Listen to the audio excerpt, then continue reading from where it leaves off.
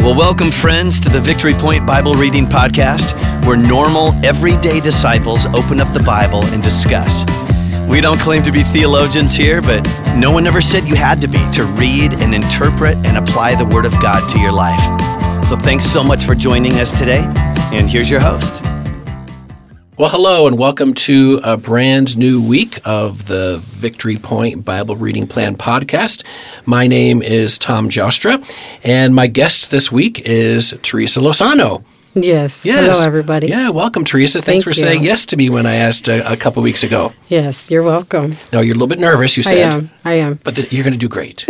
You're going to do great. Because the people, I've had other people across the table that say the exact same thing. I'm so nervous, and then it ends up going so well. Okay. So thank you for saying yes, and I think we're going to have some cool discussions about God's Word this week. So, Teresa, in case people don't know you, I know you and your husband have been coming here for, I don't know, it's over a year for sure. Has it been about a year? About a year, maybe? About a year. Okay. Yeah. So, just tell us a little about your family. And well, it's just the three of us at home now. So, we have 4 other children. Okay. We have 3 grandkids. We have another one on the way. Oh, wow. So, so your husband's name is Mark, correct? Mark, okay. Yes. And then my son that stays with us, my 14-year-old, is Pedro. Okay. And was he one of the people that got baptized this summer? Yes, he got baptized, yes. Nice. Thank you, Jesus. Coming here has just been wonderful. Everybody's loving. They welcome you with open arms. That's the first thing I noticed when I first came. Very cool. So, Lori and I felt the same way when we came here. Yep. Just a very welcoming community here at Victory Point. Yeah. Yes, it is. So what do you do during the week to keep you busy? Well, I work for shift. And after my shift is over, I go home and I work some more. I obviously cook dinner. Yes. I clean afterwards, and then my hobby is sewing. Okay. So whatever orders I bring in, sewing like as in clothing? I sew aprons, different style, vintage aprons. Oh, fun. Just fun aprons. Oh, cool. So that's the little side business you have then? Yep. Very cool. So. Well, cool. And when you say first shift, I think that's at Gentex, is that correct? Gentex, yes. I work first shift at Gentex. In fact, you got off your shift and came right here so we could record this afternoon. And they are hiring. Oh, here we go. A little plug here from Teresa for Gentex. They are hiring. And they're in need of people. Okay, like most places are, right? Right. All right. Well, thanks, Teresa. And again, thank you for being willing to be my guest this week. Now, you have to bear with me. Okay. Because each day this week, I'm going to ask you 2 would you rather questions. These are just silly little questions just to help our audience get to know you a little bit better. Okay. So, Teresa, would you rather spend a night in a luxury hotel room, or would you rather spend a night camping surrounded by beautiful scenery? I'm going to have to go with camping. Camping. Scenery. Okay. Yes. Do you camp? I mean, have you done that in the past? We just started camping, and we've been just enjoying it. My parents took us camping. We were little all the time. Sure. So we just got back into it, my husband and I, and we've been enjoying it. Just the scenery. It's just a great way to wake up in the morning, and we read our Bible. We get our worship and praise on, and just look at God's beauty. Oh, yes. It's beautiful out there. So camping over hotel. Yes. And then your second would you rather question would be, would you rather lose your keys or lose your cell phone? I told you they're silly questions. I guess it depends what situation you're in. Oh, that's true. For a day, would you rather not have your keys for a day or rather not have your cell phone for a day? I think I'd rather lose my keys. Okay. Anyway, hey, listeners, if you feel free to play along this week, feel free to talk about these questions at your supper table tonight or around, I don't know, whatever gatherings you might have this week with people. So anyway, thanks for Teresa for putting up with me and my silly little questions each day this week. Well, here we are. We are at the point in our Bible Reading Plan podcast where we are moving from the Old Testament, because up to this point, in September we started going through the whole story of the Bible from creation all the way to the new creation in Revelation. And we're at the point here where we're turning a corner. Mm-hmm. We're moving from the Old Testament, because so far all of our weeks have been focusing on passages in the Old Testament. And now today we're going to be moving into the New Testament. So Jesus is going to be born. Mm-hmm. And Jesus is going to start doing his ministry and start doing his teaching this week in our Bible reading plan. So today we are focusing on Matthew chapter 1.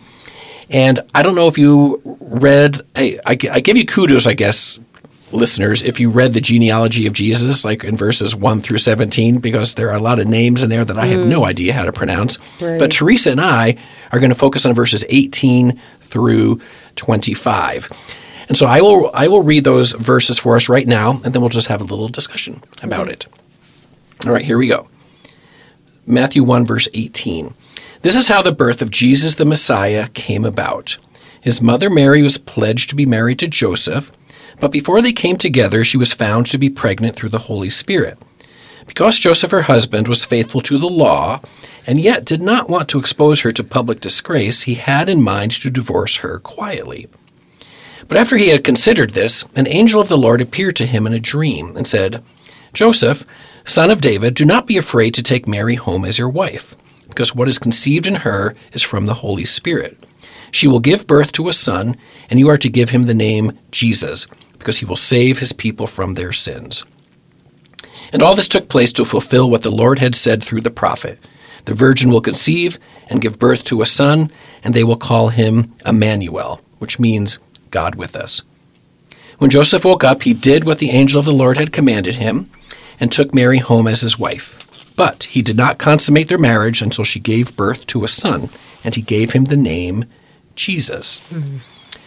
So, Teresa, as you reflect on those verses from Matthew chapter 1, what do these tell us about our God? Like, what kind of a God do we have? We have a miracle God. We have a mighty God. Only he can do this. For sure. This is, wow, amazing. Like you said, miracle God. I mean, I had circled that part too, right? She became pregnant through the Holy Spirit. Right. Well, wow. that is a miracle. When I read that, you can just imagine what everybody thought, what she had to go through. What her little town thought. Right. Right. Her little community. Yes, because from my understanding, from some of the studies I've done,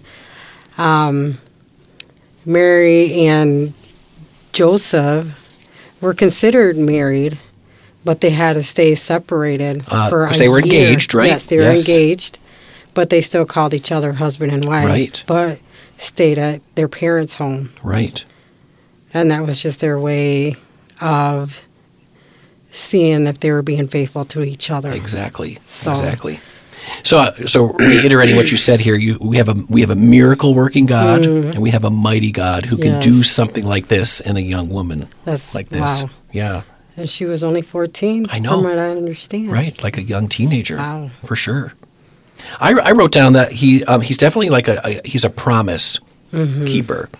Right, because there were so many prophecies in the Old Testament that talked about Jesus coming, right? And even there's one mentioned here in this passage, right? I think it's from Isaiah. But he fulfills, right? All this took place in verse 22 to fulfill what the Lord had said. And, I mean, they've been waiting hundreds of years for the Messiah to come, and finally he came. And it's like, yay, God, you are a promise keeper. And that's the kind of God we have. He's a miracle-working promise keeper. He's a mighty promise keeper. Hey, what about humans? You talked about that a little bit, about like their town a little bit. But what do we learn about ourselves in here? Anything about humans that we learn in these verses from Matthew chapter 1? That God can do anything to us. God can heal us of our cancer. God can heal us of our depression, anxiety, as long as you allow him in. He is willing to do it. Exactly. He's the miracle worker. If he can do that in Mary's life, then he can heal cancer. He can heal depression. He can heal anxiety. Exactly. Amen. That's the kind of God we serve. Yes. And we as his followers can hope in that. Yes. Right? And we can believe in that. Amen. For sure. I wrote down that we have a choice. Because Joseph had a choice here, right? When he found out that Mary was pregnant, right? And that's like, oh my goodness, that's not the way things are supposed to happen. And he had a choice, but he chose to. Well, at first he had a choice. He was just going to sort of divorce her quietly, right? And he didn't want to disgrace her, okay, too much. And so he had a choice there, and he chose to go the more. I don't know, the more nice way of doing that. But then when the angel talked with him, he also had a choice, right? I can take her as my wife, or I can just continue down that road of divorce and just let her have her baby on her own, and I want nothing to do with that. And that just made me think that, we have choices too. Right. It also shows me how humble he was about the whole situation. Right. For sure. Very, very humble. So as we kind of wrap up here for our Monday, what are some things that we can maybe, Teresa, take from this as we move into our day or as we move into our week? Anything that we can cling to, or any promise, or any just something that we can maybe take with us today? Well, here, I'll tell you what I'm thinking. Okay. Excuse me. I wrote down the word gratitude. Okay, especially verse 23, where it says, "The virgin will conceive and give birth to a son, and they will call him Emmanuel," which means God with us. And I just love that picture of God, right? A piece of God becoming a human, right? Becoming Jesus, so that he can experience what it's like to be one of us humans, but without sin, right? And that just makes me extremely grateful. Okay, that my God would do that for me, right? And that our God would do that for you, and to our listeners, become a human, to become one of us, so that he could rescue us right from this sin that we're a part of. Anything else, Teresa, that kind of you want to say here as we wrap up? No,